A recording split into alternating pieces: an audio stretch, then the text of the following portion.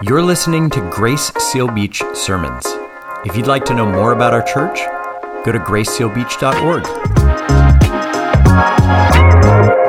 Good morning. It's really good to see everyone today. Our service this morning is going to be a little bit different than usual, more interactive, more time to reflect together on what God's done, is doing, and will do.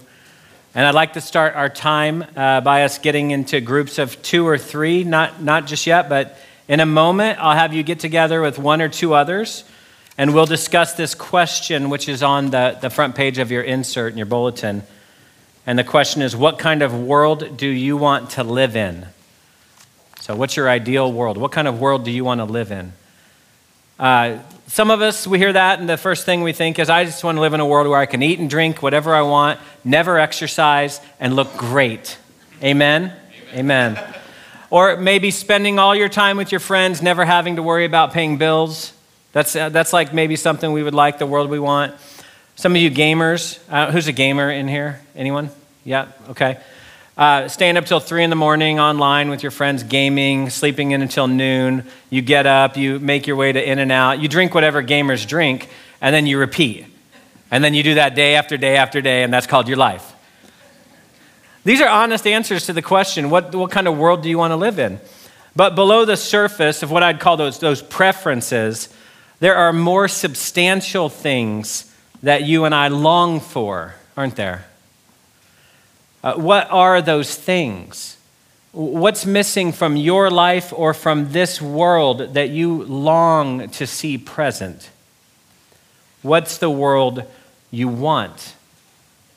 We just sang about feasting in the house of Zion, where we are not consumed by the flood. We're upheld, protected, bound together in peace. Think along those lines as you get together with 1 or 2 others.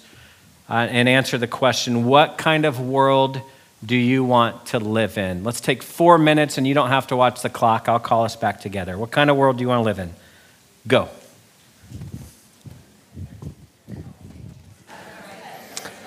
All right. What kind of world do you want to live in? That was the question. What kind of world do you want to live in? Let's hear from some of you. You can just raise your hand or just yell it out. What kind of world do you want to live in? Peace. A world with peace, yes. Yep. Hope. A world with hope. Be more safe. I work with my grandchildren. Safety, yeah. No stress. No stress. Yes. Amen. Yeah, Sal. A world of faith. Yep. Yeah. Yep. Mm-hmm. Yeah. A lot of things are lacking right now, aren't they? Yeah. I'll put down more Christians, yeah. Yeah, more people to put their faith in Christ, right? Amen. So we all have preferences, right? But there are things that God has placed in the heart of those made in his image, which is all people, things that go deeper, things that sound like what you've just said. Here, I put some here. The world we all want is a world where every need is met. Right? No hunger, no homelessness, no depression. A world we all want is a world where hurt doesn't happen. We don't hurt others, they don't hurt us. A world where we are secure in love, and so there's no need to prove ourselves, to go looking for validation from others. A world where wholeness, love, and rest, and peace, and truth, and goodness, and beauty, these aren't just concepts, these are realities that are abundant in our lives. So the world we all want is the world as it should be, and at the bottom of it, it's a world without sin. A world without sin. We all dream of a better world, don't we? Christians believe that God promises this better world. And the Bible is the story of what God has done and will do to keep his promise. And we've been talking about story or the story a lot in this series the last couple weeks. We're all wired for a story, all people are. And God's story, we could say, is the story of all stories. When you compare the biblical story with other world religions and philosophies and worldviews and theologies, nothing compares to it. The biblical story makes more sense of our human experience and our corresponding emotions than any alternative. The biblical story helps us understand Why? Why? Why are people made for relationships? Because we're made in the image of a triune God, 3 in 1. Why do people seek justice and truth? Because these are at the heart of God's character. Why do we have the capacity to appreciate beauty? Why do we grieve deeply when bad things happen? So we have science, and by the way, I think science is real. Science helps us understand what, but it doesn't answer the why questions, right? We need the Word of God to tell us why. And God can be trusted when He speaks. God's Word is true. And when I say God's Word is true, I want you to hear that I don't mean true for you or true for me or true for those who choose to believe it, or that there's somehow a subcategory of truth called Christian truth, and that's true for the Christians. Truth is true for all. So what God says about Himself, about people, about history, about relationships, about right and wrong, about the future, about everything, it has bearing on everyone. Whether they know it, believe it, accept it, if it's true, it's true. This is why, church, we need to be the people that know the truth and love it and live it and commend it to others. Not because we say so. Hey, you need to believe what I believe because I say so. No, don't say that. Or you need to believe what I believe because I believe it. No, you need to believe what is true because it's true. And because there's so much goodness to be gotten if you would receive it, and so much goodness to miss out on if you don't.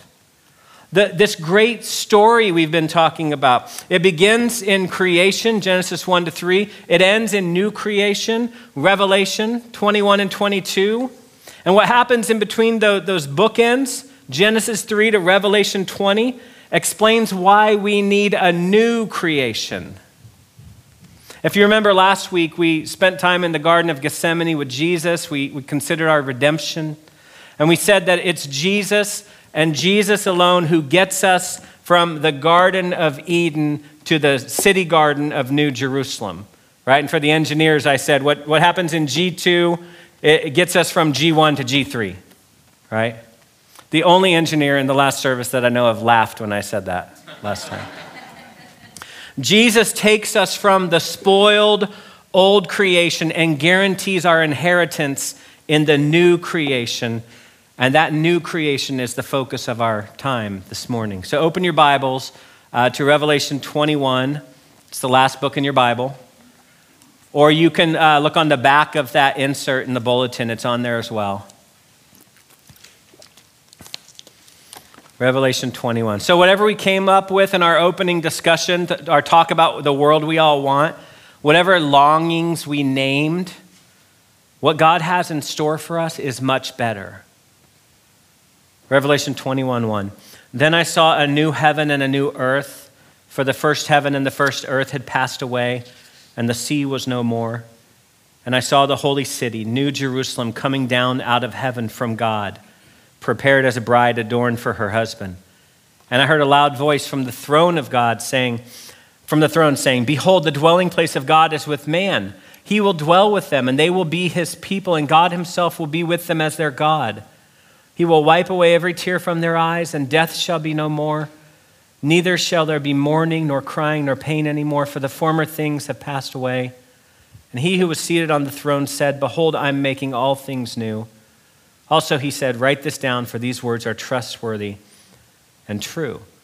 So the Bible starts with, we could say the story begins with God's people, Adam and Eve, in God's place, right, which was in Eden, under God's rule. There was a right relationship between the Creator and his creatures. And we said it was paradise until sin brought corruption and spoiled it. God's people disobey. They move out from under God's rule. And as a result, God boots them from the Garden of Eden, from his place. But he doesn't give up on them. And even in the midst of the garden, we see a glimmer of hope. He has a plan, God does, to get his people back in his place under his rule again. And all of history is working toward that goal. And John's vision, the revelation, shows us that God will succeed. There's no outline this morning. It's going to be more like a running commentary as I just babble our way through Revelation 21 and 22 and Romans 8 and some other passages. My hope is that we would all be listening to the Spirit and jot down anything that we hear him speaking to us. We'd respond in faith together. Revelation 21:1 says, "Then I saw a new heaven and a new earth, for the first heaven and the first earth had passed away, and the sea was no more." So I don't think getting a new heaven and a new earth to dwell in means that God scraps and starts over, like a brand new heaven and earth. I don't think that's true any more than he scraps us and starts over with us when we're in need of repair. See, what God does is he redeems. God transforms. He repairs what he's created. When it comes to this new heaven and new earth that we read about, I don't think it's helpful to think of trash day, like God's going to take out the trash and bring in something brand new. Think extreme makeover cosmic edition. That's what we want to have in our minds. In Romans 8, the Apostle Paul says the creation will be set free from its bondage. The creation itself will be set free, unchained from its bondage. So the creation, not destroyed and something else brand new pops up in its place, but set free. So again, the creation, the physical world we live in, heaven and earth will be renewed. It's been longing for the day when it's freed from its bondage to decay. When humanity fell, the physical earth fell. When humanity is fully redeemed, the physical earth will be fully redeemed. A highly theological way to say this that you can impress your friends with at Christmas is God don't make no junk. Let's say that together. God don't make no junk. And all the English teachers are just cringing, I know. If God completely destroyed creation, scrapped it and started over, it would seem that sin has frustrated and defeated God's original purpose in creation. But that's not the case. God will renew what sin has marred. God will take what he's already made and restore it.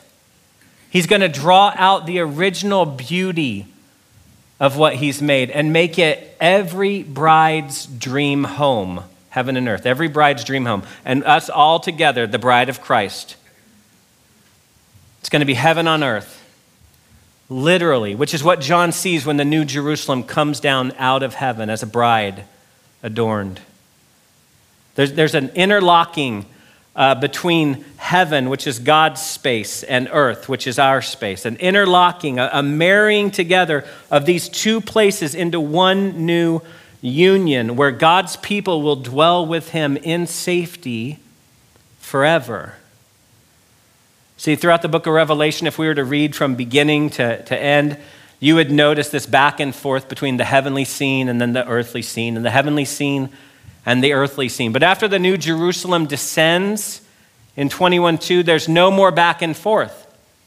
Why? Because the better country, the heavenly homeland that the author of Hebrews talks about, will have finally come. And the prayer that we pray, your kingdom come, your will be done, we won't need to pray that anymore. It'll be done. And we'll sing, "Oh, happy day." Verse 3, "And I heard a loud voice from the throne saying, 'Behold, the dwelling place of God is with man. He will dwell with them, and they will be his people, and God himself will be with them as their God.'" This is God's covenant promise that's repeated over and over throughout Scripture. "I will be your God, and you will be my people." The word people there is actually plural, so peoples. It's pointing to the fact that this isn't just saying Israel's going to come back into their homeland and I'll be their God, but every nation, tribe, and tongue, every ethnicity, every person in different stations of life, men and women and children, rich and poor, all of those people are going to call on God as Father. I will be their people, and they will be my people, and I will be their God. So if you're a Christian, if you've put your faith in Jesus already, you might think, well, already God is my God, and already I am one of his people, and already we are the people of God. So that's already true. So what's going on here? And I would just say what this is describing is what we already experience, but even better without the presence of sin. will see him in a way that we don't see him now. It'll be better. We'll know him in a way that we don't know him now. It'll be deeper. God will establish his permanent, unmediated dwelling among his people. His permanent, unmediated dwelling among his people. In Old Testament times, it was in tabernacle and temple, and it was this bright, shining Shekinah glory of God. In the coming of Christ, God took up his dwelling temporarily among humanity when the Word became flesh and dwelt among us, but then he ascended to heaven. During the church age, which is where we're living right now, God indwells his people. The Bible says that we, his church, are the temple of the Holy Spirit. I mean, that's incredible. God indwells his people. But in the consummation, in the day that John describes, Revelation 21, the promise which was fulfilled partially in the new covenant of Jesus will be fulfilled finally in the new Jerusalem. We, God's people, will actually begin to live with him, whatever that means. And whatever that means, we know it's better than what we experience now. Our faith will become sight. Do you know our faith is not yet sight? Our faith will become sight. And as Revelation 22:4 says, we shall see his face, and his name will be on our foreheads. We'll see the face of God. What does that mean? I don't know. But it's great, right? It's a mystery. And mystery is why the Apostle Paul on occasion writes things like 1 Corinthians 2:9. No eye has seen, no ear has heard, no mind has imagined what God has prepared for those who love him. We can't even comprehend it right now, can we? What awaits us in the new creation is going to fill our hearts and blow our minds. Sometime over the holidays, I'd encourage you to either get 2 Bibles and open them or print out Genesis 1-3 and Revelation 21 and 22. Just have them side by side and notice what's similar about those 2 accounts, but especially notice the differences. I did this in preparation for today, and it's really amazing when you think about what doesn't make it from the first garden to the third garden. What Jesus weeds out of his garden.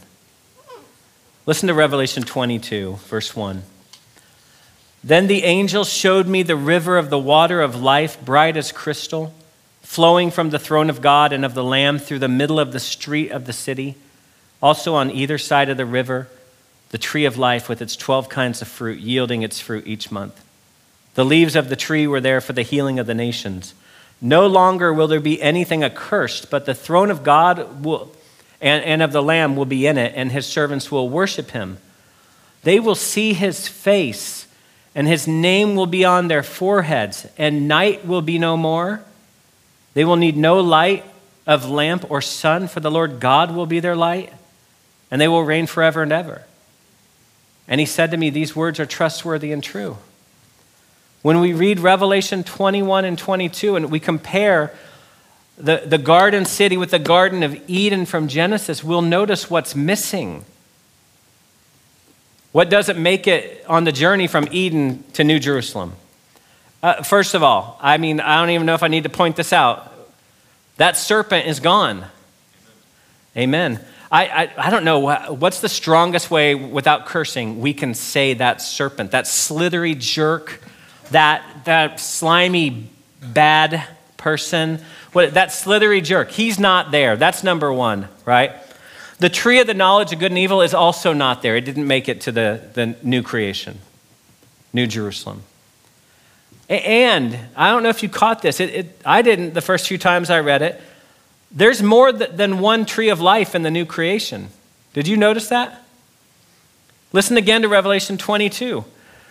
Verse 1, then the angel showed me the river of the water of life, bright as crystal, flowing from the throne of God and of the Lamb through the middle of the street of the city. So it's this garden, but it's got this river flowing through this. It's a garden city. Also on either side, or both sides of the river, the tree of life.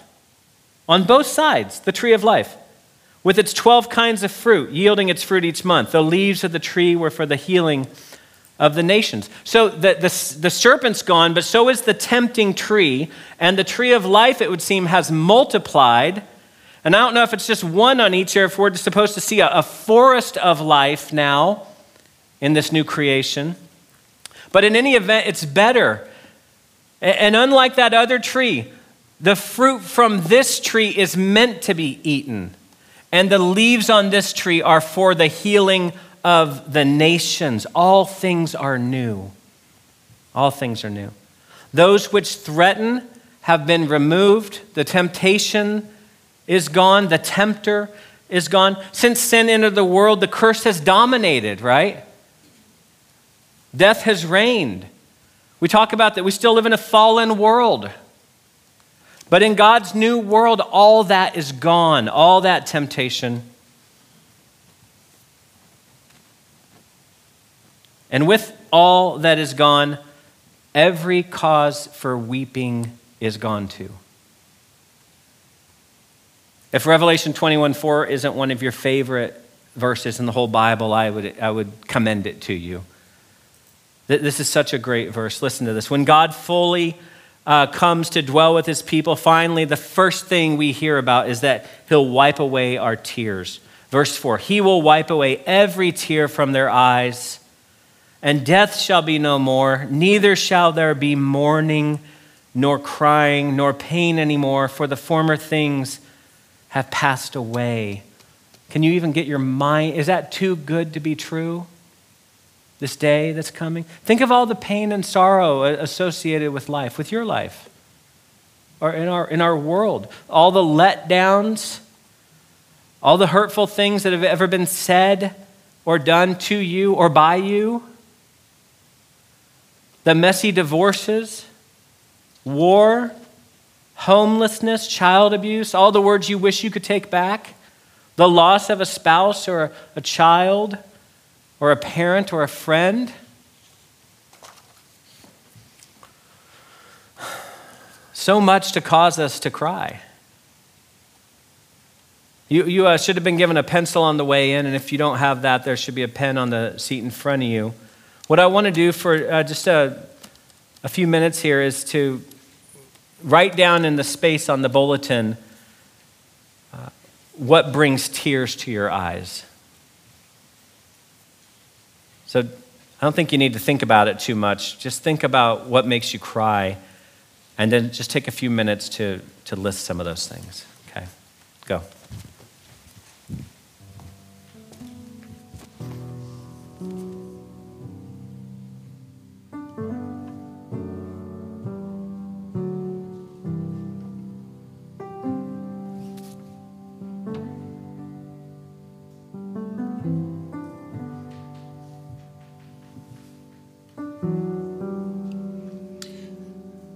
Just in thinking back to Psalm 126, that all of the things that we would write down or weep about, the Lord at one point is going to turn all of that weeping into songs of joy. That's what it says in Psalm 126.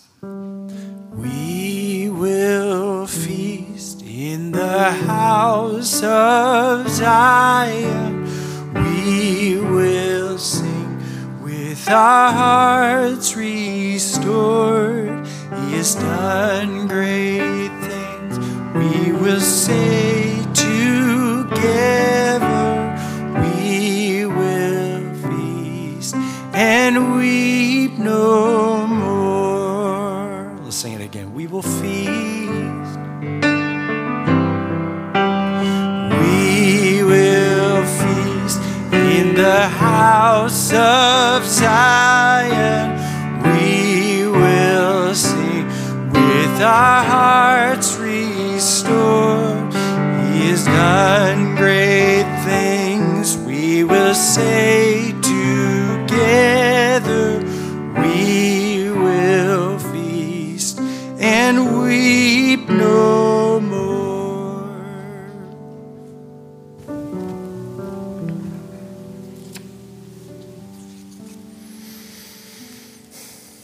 Well, the reality of the way things are ought to make us long for something different, right? For something better. And that something better is exactly what God has in store for us. A day is coming when there will be no more mourning and no more crying, no more pain, no more death. Can you believe it? Does it sound too good to be true? It does, doesn't it? It sounds too good to be true. And God knows that it sounds too good to be true. He knows that's how it hits our ears. He knows our cynicism. He knows how hopelessness can crush our spirits. Which is why I think he speaks for himself starting in verse 5. He says, "Behold, I am making all things new." He himself is personally involved in this. "I am making all things new." And he said, "Write this down, for these words are trustworthy and true." And he said to me, John, the Revelator, "It is done. I am the Alpha and the Omega, the beginning and the end." New creation is coming. How can we be confident? Because we get a glimpse of it in the life and ministry of Jesus. In him, we see someone living the life that we were intended to live perfectly. Also, we can be confident because we get the guarantee of this new creation in the death and resurrection of Jesus. What's old and dying will give way to the new. New creation is not yet here, but friends, because of Jesus, it is coming. Do you believe that? Yeah, it is coming because he is worthy. Let's stand up together and sing to this great God of ours.